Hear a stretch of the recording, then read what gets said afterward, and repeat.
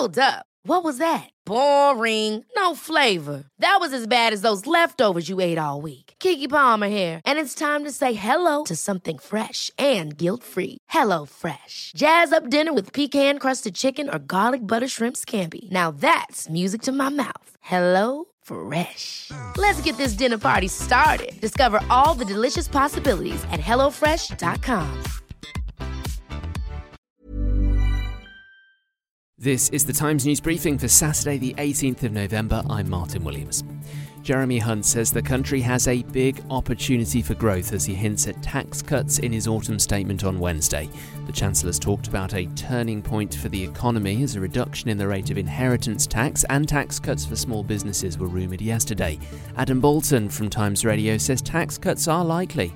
It'll be very interesting to see what the phasing of any tax cut proposals is going to be. Of course, there's going to be, we suspect before the election, the budget next year as well.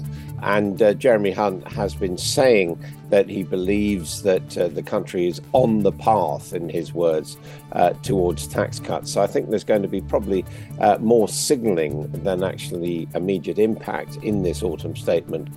Israel's military is once again warning people in the city of Khan Yunis in southern Gaza to leave as its assault on the territory continues.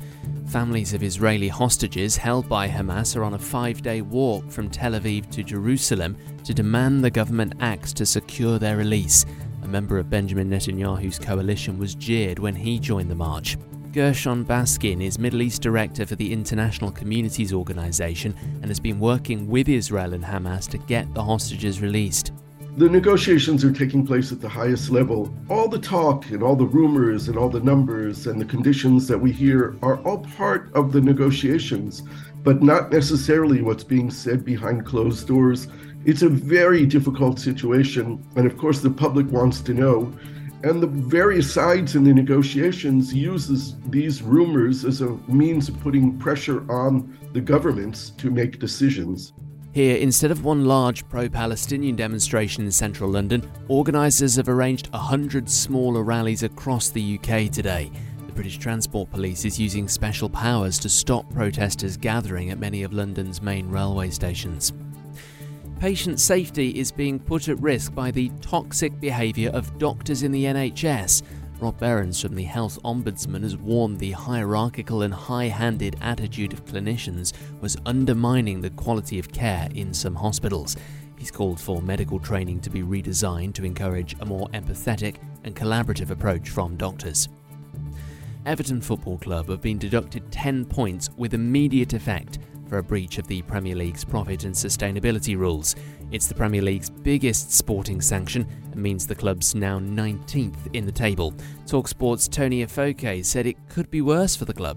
They're damned but not doomed, because at the end of the day, although they've been deducted 10 points, this is the best time for it to happen to them. They've been in a good run of form recently, and this has only put them, even though they're second from bottom, they're only 2 points out of the relegation zone now. So it's not to the end of the world. If this happened at the start of the season, I think trying to start from minus 10 is worse than being deducted midway through season. So it's not the end of the world.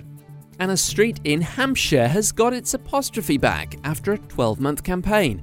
The punctuation on St Mary's Terrace in Twyford was removed when a new sign was installed, angering residents.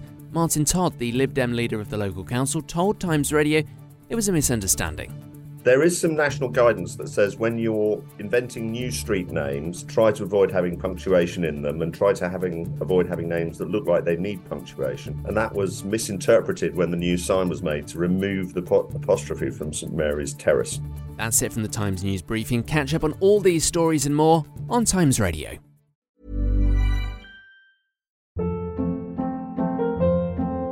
Hold up. What was that? Boring. No flavor. That was as bad as those leftovers you ate all week. Keke Palmer here, and it's time to say hello to something fresh and guilt-free. Hello Fresh. Jazz up dinner with pecan-crusted chicken or garlic butter shrimp scampi. Now that's music to my mouth. Hello Fresh. Let's get this dinner party started. Discover all the delicious possibilities at hellofresh.com.